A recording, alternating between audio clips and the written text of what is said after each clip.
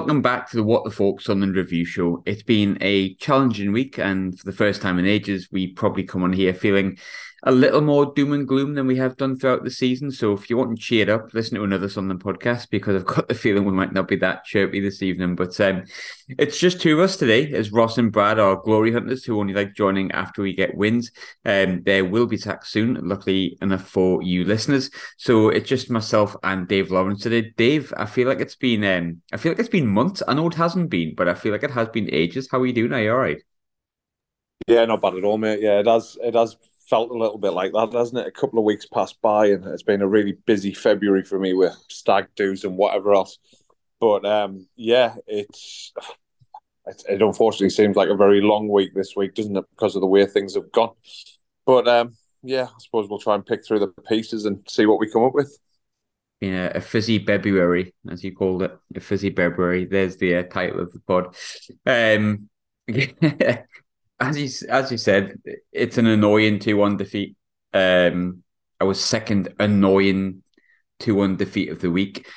I think it goes to prove how long a week is in football. It's a really, really long week, because I obviously was speaking to Ross after the Bristol City game last week, and we were like, oh, that was a kick in the balls. But, it is what it is, sort of thing. Like, predominantly, we've been all right. Bristol City are a good side. We're inches away from getting another win on at the stadium and being fifth off top. That's nothing to complain about. And 2 weeks later, we've been kind of bullied out of two games, essentially. I'm sure we'll dig more into it, the reasons why, but 2-1 defeats back to back, and not the best performances.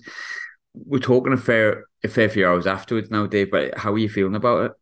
Yeah, exactly that, mate. Annoying. I knew I was at work, so I had it on in the pub while we're serving meals, and I had a few locals around the bar while I was working. And I said at 1-0 down, like literally get a tenner on us getting back to 1-1. We will score.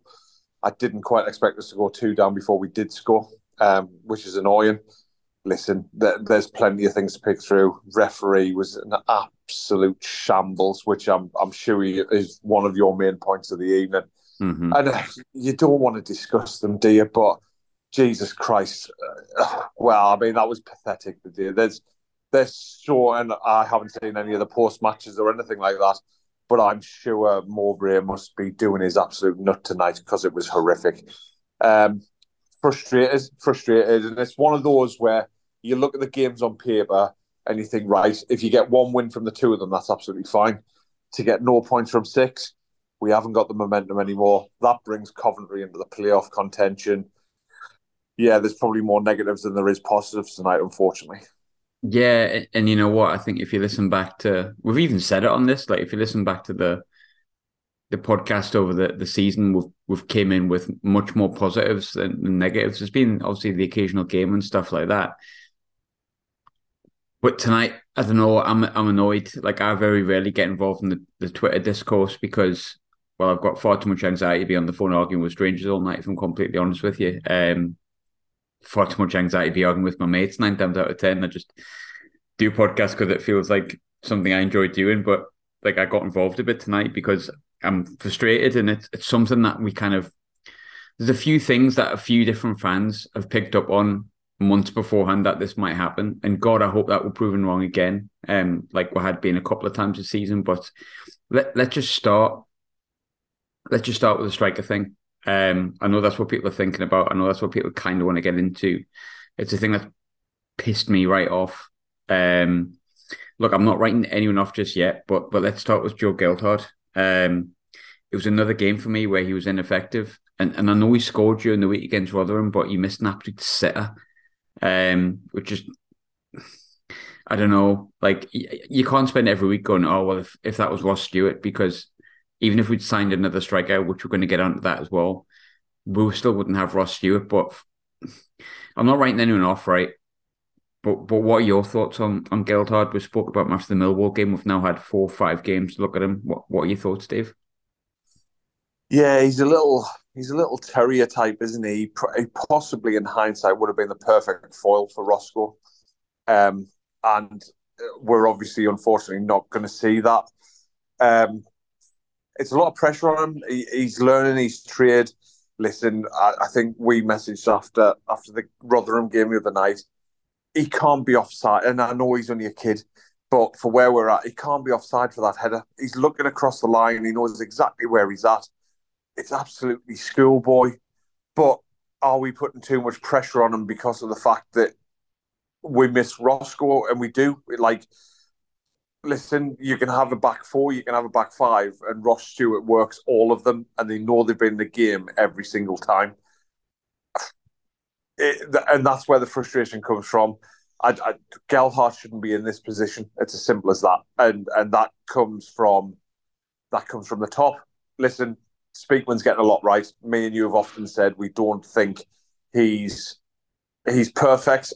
Nobody's perfect, but the centre forward thing is a joke, and I do subconsciously think that the reason we didn't get a centre forward / another centre forward who would not guarantee us goals. Listen, we've been with Will Grigg before in League One.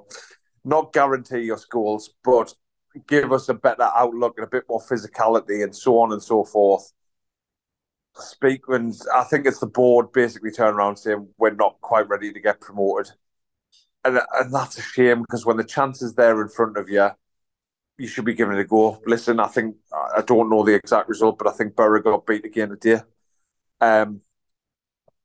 Borough are the ones who are probably solidly in the playoffs. They're probably the ones who have got that little bit of a breakaway and they're going to be in there without a shadow of a doubt. And we played them off the park like a month ago. And that's frustrating to think that they're going to go in the playoffs. Who knows, might win it. It's a lottery. But they get into it and we've absolutely battered them. And there's a chance we may not make it based on the fact that we've unfortunately got some fragilities which only appear, of course, when you get beat. But young legs, tired, long season, not the biggest squad, not the most experienced squad. I just love being right. So I'm hoping we finish 10th just so I can rub Brad's face in it. And I said we'd flirt with the playoffs and finish 10th.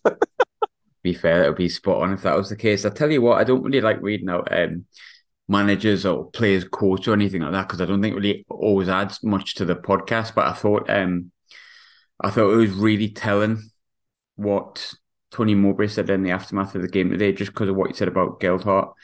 He said, "I don't know what the opinion of Coventry fans would be of us, but I think they would think we're an all right football team. If we had Victor Gyökeres in our team, we would have comfortably won that today, I think. That's not knocking Joffrey Gelhardt, and this is the important bit, who is a boy, but just the power and size of Gyökeres. Put Ross Stewart in today, and I think we would have won that football match."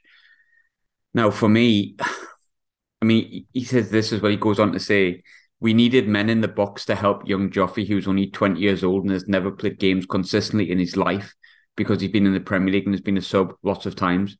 It's the first time he's ever been asked to start football matches, and it's a big ask for him.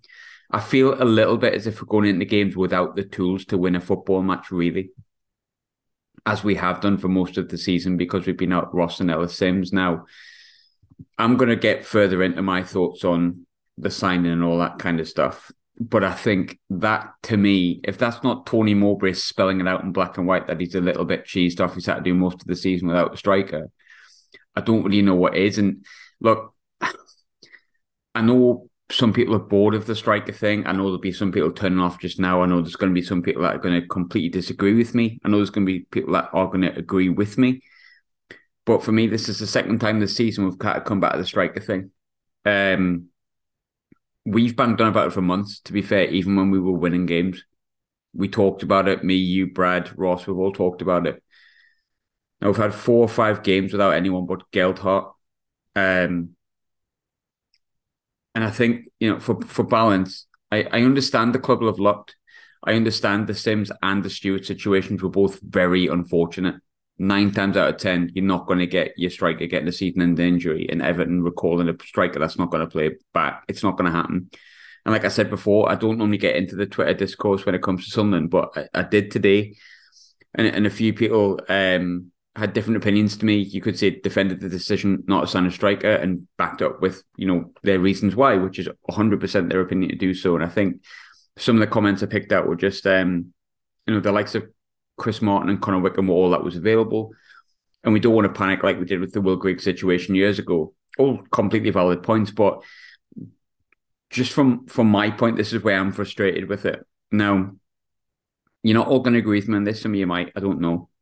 But I think we're all pretty much in agreement that Christian Speakman has brought in some real youthful, talented, hungry players to the club that have massively improved us. That is, for me, verging on fact by the progression that we've had. He's built a huge database. He's proven that he's got good scouting. He's proven that he has an eye for a player. And he's done that pretty much since he's been here. So why do we feel that when it comes to having a striker or his non-signing of a striker, we would end up with a Will Grigg situation and that all the planning that he normally does would go out of the window? For me, he didn't sign a striker because A, he didn't push hard enough, or B, he arrogantly thought we could get by and that the players were not something the club were actually chasing, a bit like you said before. And for me, people can disagree with that, but I think that's poor. And I know it may be one of the most controversial things I've ever said on here because, let's be honest, 9 times out of 10, I ask the questions and don't make too many outlandish statements to save my mental health. But I care about Sunderland an awful lot as a club, and I just think we've been left short. And that's just my thought on it. And I know some people agree and some people disagree, but that's just my thoughts on it. But Dave, I'll throw the question back to you. Look, things could massively change next week. We could go back to Stoke 5-0 11 goals. Remember when that Graham said about how bad Speakman was? Yeah, that's fine. I put my head above the parapet by doing this podcast, and that's just what happens. Sometimes I'm wrong and sometimes I've got egg in my face. If Sunderland are winning, I've got to be honest, I don't give a shit if I'm wrong. As long as we're winning, I'm not bothered. But we're talking about the Coventry game here. How much of an error do you think it was not signing that other striker? Listen, I think we've both been in massive agreement of that. Like, I'm not saying that. I'm not saying that he's done the perfect job, and I'm not saying he's done the worst job. But I understand the model. I understand how we do things now, and I understand that. But there has to be some flexibility in the model. There has to be. Now, don't get me wrong. At the same time, I do not. I wouldn't have wanted Connor Wickham. I wouldn't have wanted Chris Martin. That's my personal opinion. I would have took the guy from Coldplay. Like, I would have took that Chris Martin because you just don't know what you're going to get with that, do you? Well, he'd have probably bored defenders to sleep, so he might have had a clean one-on-one. Lovers, keep on the road you run. So I understand that the free agent market wasn't possibly somewhere we could have went to, although I'm sure there was a couple of foreign names on there, which I thought, do you know something? Might get 6 months out of them, but then I understand the argument of they'd have been not injured. They wouldn't have been match fit. It takes you a month to get them fit. But saying that, we could have had a month of Joffrey up front and doing what he's doing, and then we could have took the pressure off him a little bit. We obviously haven't got that option now. Listen, and the flexibility in that model that I'm talking about comes from the fact, and everyone's going to throw back in my face now that I've said this, but the flexibility in that model comes from the fact that Ross Stewart should be tied up to a new deal by now. Even before his injury, he should be tied up for a new deal. Now, we're surmising, we're guessing. We don't have solid information. But we think that they're possibly lowballing him a little bit because they don't want to go above and beyond. Listen, like, goal scorers deserve the money. Ross Stewart is absolutely massive for us.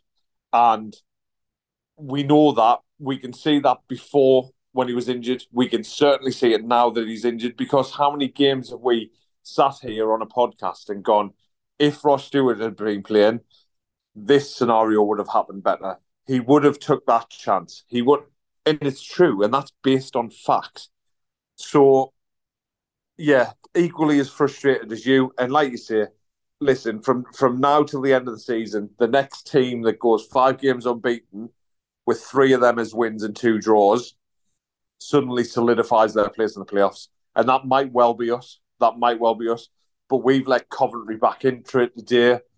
West Brom have beat Borough. It's one of them. Frustrating. And I think I said the last time I was on, probably a fortnight ago, it's going to be, unfortunately, and I still stick my neck out, it's going to be one of them seasons where we go, can you imagine if we had a Roscoe or another centre-forward who gets us goals, puts themselves about? It's probably going to be a season of what-ifs. We're never going to know, unfortunately. And I know, I think if you listen to like the first few months of this podcast this season, you'll hear me saying like, oh, 15th, that'll do. Yep, 15th. But like, the more we were winning games, the more that it crept up on me where our position was and the chance we had, the more I was like, oh, actually, you can't really pick and choose promotion. And it just feels like a massive opportunity. And I think, to be honest, for me, if we'd signed like a striker, like a sort of focal point, shall we say, and that hadn't worked and we'd gone to shit, then I'd probably look more on the, well, that was unfortunate what happened to Ross Stewart. And God, I would have still been frustrated and felt I would have missed opportunity. But I feel like we've just kind of like ignored the opportunity a little bit.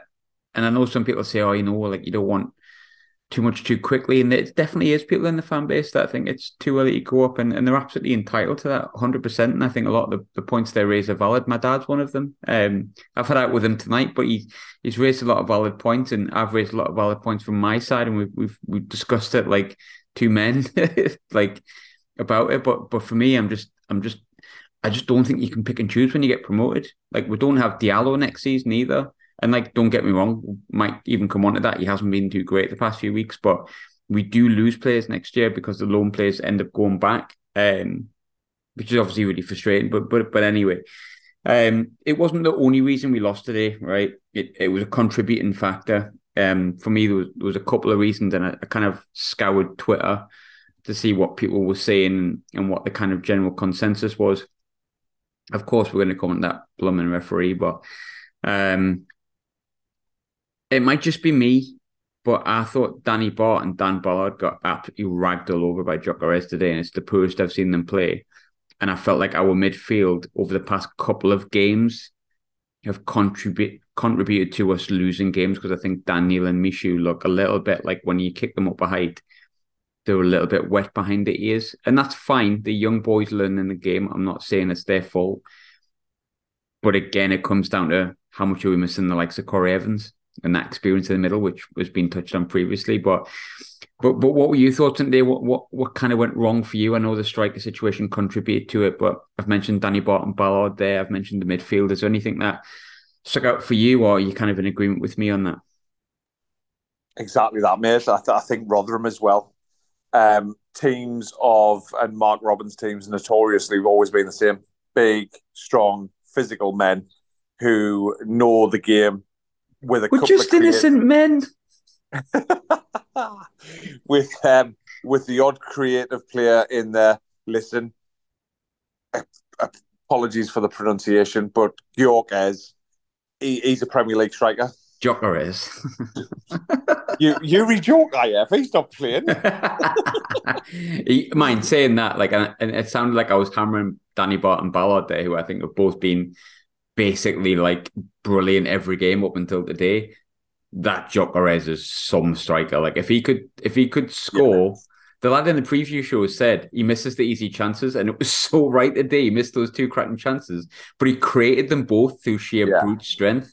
Yeah, definitely. He's a level above in the Premier League. To be fair, he's the closest. He's a different player, but he's the closest I've come to thinking. Yeah, him, Ross Stewart, they're probably a level above where they're at. So yeah, I think I totally agree with you, mate. For as much as Ballard and Bart have been absolutely phenomenal, they got a bit. They got a bit of a lesson today, and I must admit, I think if we manage to sneak up this season, and I don't think that that's going to happen, but if we did, it just shows you. I think attacking wise, I think we'd be fine. I think we'd create bits and pieces, and I think we'd score goals. However, defensively and midfield wise, we would get bullied off the park, left, right, and centre. And I totally agree with you. I think Mishu and Dan Neil, I think people said it before, like it should be one or the other with someone else. Who that other person is going to be with Corey Evans injured is debatable. But it was a little case of men against boys today. Listen, I presume you're coming on to it next. The referee was an embarrassment. I think Patrick Roberts should have had a penalty if he hasn't blown for the handball. I think there's 2 fouls out on the right wing before Coventry score. Honestly, I could go on all day. The bloke was an absolute farce from what I saw, and that's how it goes when things are going against you. Listen, we're not in a bad position. It's just going to become frustrating if we don't get into the playoffs because of games like this. And we have to talk about officials and we have to keep calling them out because there's just no excuse for it. It's disgusting. Like that was we've had some bad refereeing decisions, refereeing displays this season. That was the worst by 25%. It was disgusting. Before we go on to the ref quickly, I'm assuming if you think we'd score goals if we went up, that's if the striker was fit, right? Obviously, we would not score goals at the moment. No, right. So if Roscoe's injured, we will create goals. We'll create chances. Sorry. Someone's had a Guinness tonight. Whatever soothes the pain. Ross Stewart, there's every chance we win the Premier League, but that's just my opinion. Well, of course. Well, I thought that. I've been thinking that for a while.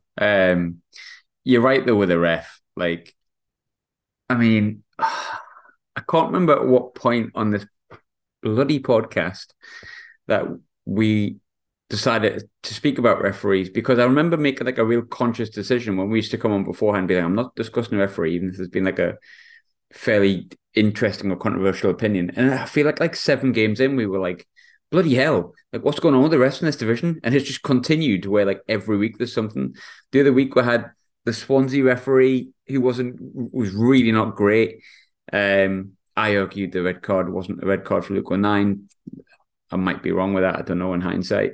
But a lot of the decisions in that were awful. But today he was just guessing.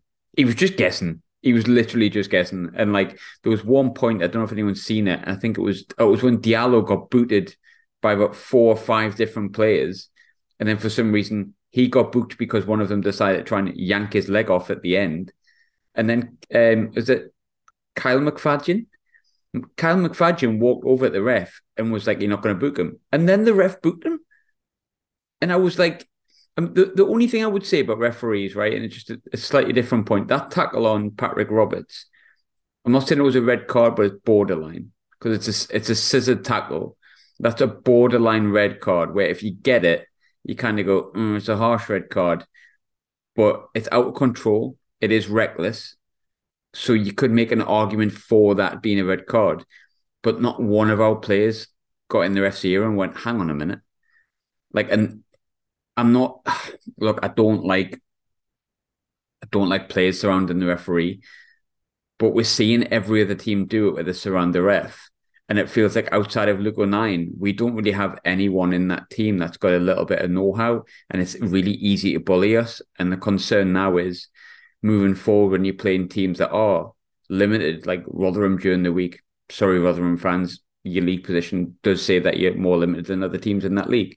They'll go, well, if you just kick the young lads for a bit and try and shithouse them a little bit, we'll get away with it. And they've got now up front, so they'll just pass it around the box for ages because they've got no centre forward. And we'll just try and make a goal at the other end. But yeah, mate, the ref was honking today. Look, we've had some bad ones this season, right? But just to kind of finish on the referee, was he the worst? Because he was for me. Yeah, I just agree. I think we've seen exactly the same game, mate. And to be honest, I think me and you see a lot of things very similarly. I just don't even think I've got words for it, Graham. It's absolutely, yeah. I mean, these guys are professionals. It's not like before when they were just like, floating their way through it and kind of anything was allowed. Mate, Yeah, I don't How know. did Diallo get kicked 4 times and get booked? Yeah, it's honestly, yeah, it's probably not very good for a podcast because I haven't got words, but it's absolutely. I'm telling you now, and I heard it a few years ago, and I totally agree with the sentiment. Referees should be forced to come out on camera. Now, not bullied, not given anxiety, not like tormented or anything like that, but they should be forced to come out after they've watched the key points. Which, to be fair, he could have had 74, so he probably wouldn't have been able to do a post match interview for about an hour and a half. But come out and say, listen, this is what I saw, this is what I saw. Why have we got invigilators who are sitting watching referees when things like that are still happening? Jesus Christ, That's it's what absolutely disgusting. that's what annoys me a bit about refs is that you see them make a decision and you see a player go, well, what have you given that for? And the referee does the more like teacher thing of like, you listen to what I say, and you can see him Yeah. wagging the finger. Just explain your decision because some of your decisions are so baffling. It needs explaining. And like, I don't want to come on a podcast and get annoyed about referees. I don't want to come on a podcast at all when we get beat, if I'm honest with you. Because I know just I'm going to pee someone off with something I've said and get shite back for it. But I don't want to talk about referees. But like, you cannot not. Like, if we just went, right, let's not talk about referees, I can guarantee you the 10 people that listen to this, number 8 or number 9 would say, I can't believe they didn't discuss the referee because it's such a talking point. But anyway, you know what? It's done. Like, it is what it is. I'm not frustrated, honestly. I'm not going to put my head through the laptop, I promise. God, how things changed in a week. I was buzzing last week. I was fine. But I think, ultimately it's pointless. We cannot change it. We cannot change the striker situation. We can't change how the recruitment was in January. This is what it is. It's basically we're crying over spilt milk. And next week we've got Alex Neil Stoke coming up. Can't change it now. So how do we go about beating them next week, Dave? What do we do? It's not like we're playing like a really great team, is it? In Stoke, they're not in form either. We're not, but he'll know exactly how to play against us. He'll know exactly how to get up against the referee. Like you say, we're not very savvy with it other than Luke O'Nien.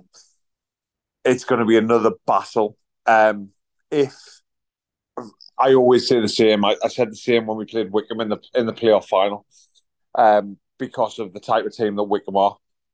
If in the first 15 minutes we get the ball down, we play football, we pass them off the park, we'll go on and we'll win comfortably. I've no doubt of that. However, if they manage to, as Mowbray has already alluded to this season, silence the crowd a little bit, get us a little bit frustrated and whatever, we're in for a long day. I guarantee you set pieces will be massive for Alex Neil, which again is not our strong point. Be interesting to see Mowbray's selection. I genuinely think, hey, let's look back 18 months ago, 12 months ago, and listen to podcasts with Dave Lawrence on them. I would never have said this, but Luke O'Nien needs to start. Simple as that. Somewhere, I don't know where, whether we play back three, whether whether he plays at right back, just for his aerial ability in comparison to other people, and because of the way that he plays football, he needs to start. It's hard, isn't it? After a week of that, and after 2 defeats, and being shithouse out of it, unfortunately, not necessarily due to the players, but referee decision as well. It feels like it could be a long game, but fingers crossed we get our foot on the ball. There was parts of the day. Listen, we know how we play football now, and everybody else knows how we play football now. It's as simple as that. We will create chances. We will create space. Fingers crossed we manage to start fast. I think that's really important. Yeah, I mean, look, obviously it might feel like quite a negative one, but if you've lasted this far, fair play first and foremost. And second of all, like there was parts of today that are nice. We looked nice in football. Patrick Roberts is ridiculously good. Diallo's goal was a beauty, just too little, too late. I agree with you on Luke O'Nien. I don't know where I'd put him if I'm honest, because although I thought Bart and Ballard were honking today, if I'm honest. it's like the one game they've had that's been poor in about 20 odd. I like Trey, sorry, at right back. I keep saying Trey, his name's Trey. At right back. And I'm not sold on Luke O'Nien in midfield, but for me, one thing Luke O'Nien will do next week, he'll put the first tackle in. He'll let the lad, whoever he's up against in whatever position, he'll put the first tackle in, let him know that he's there. And the crowd's going to be up for it next week. That's one huge plus we have in our favour next week. That's going to be a bit of a cauldron next week, I think. And I don't like talking up like Fortress Stadium, like and all that kind of crap, because it always comes back on you and bites in the arse. But the fans will be up for it next week because they don't feel anything but animosity towards Alex Neil. Almost 95% of fans, I think. Even me, who was quite defensive of Alex Neil when he left, if you listen back to the podcast, because he left us to watch another club while he left us managerless in a game. And I think collectively as a fan base, we absolutely 100% find that unforgivable. So it will be a cauldron next week. But my final question is, yeah, it will be a bit of a cauldron next week, Dave. But is that not the kind of atmosphere that Alex Neil might actually thrive in, do you think? He might do, but I will end the podcast or certainly my part of the podcast on a positive note. And the simple fact is, we now have a team that we can be proud of. We now have a team that will not crumble under the pressure. We have a philosophy, we have a mentality, we have a togetherness, which is evident to see. Yeah, but it's been largely a frustrating one today, hasn't it? Hence why Brad and Ross decided to chicken out. But yeah, you know what? Like, I agree with a lot of what you said at the end there. I certainly don't like look at the players and go, "Oh, I hate every one of them." Like, I actually loved a lot of them.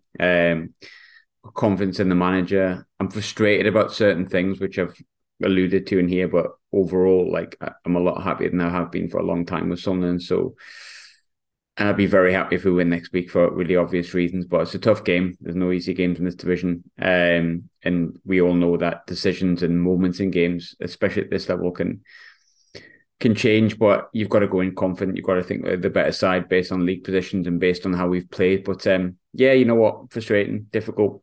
We do it no matter what the result, and hopefully people have enjoyed that. And if not, no harms. That's all fine. Dave, thanks very much. Yeah, mate. Sorry. You forgot you couldn't find the mute button there, could you? So what's that again? No, mate, absolute pleasure.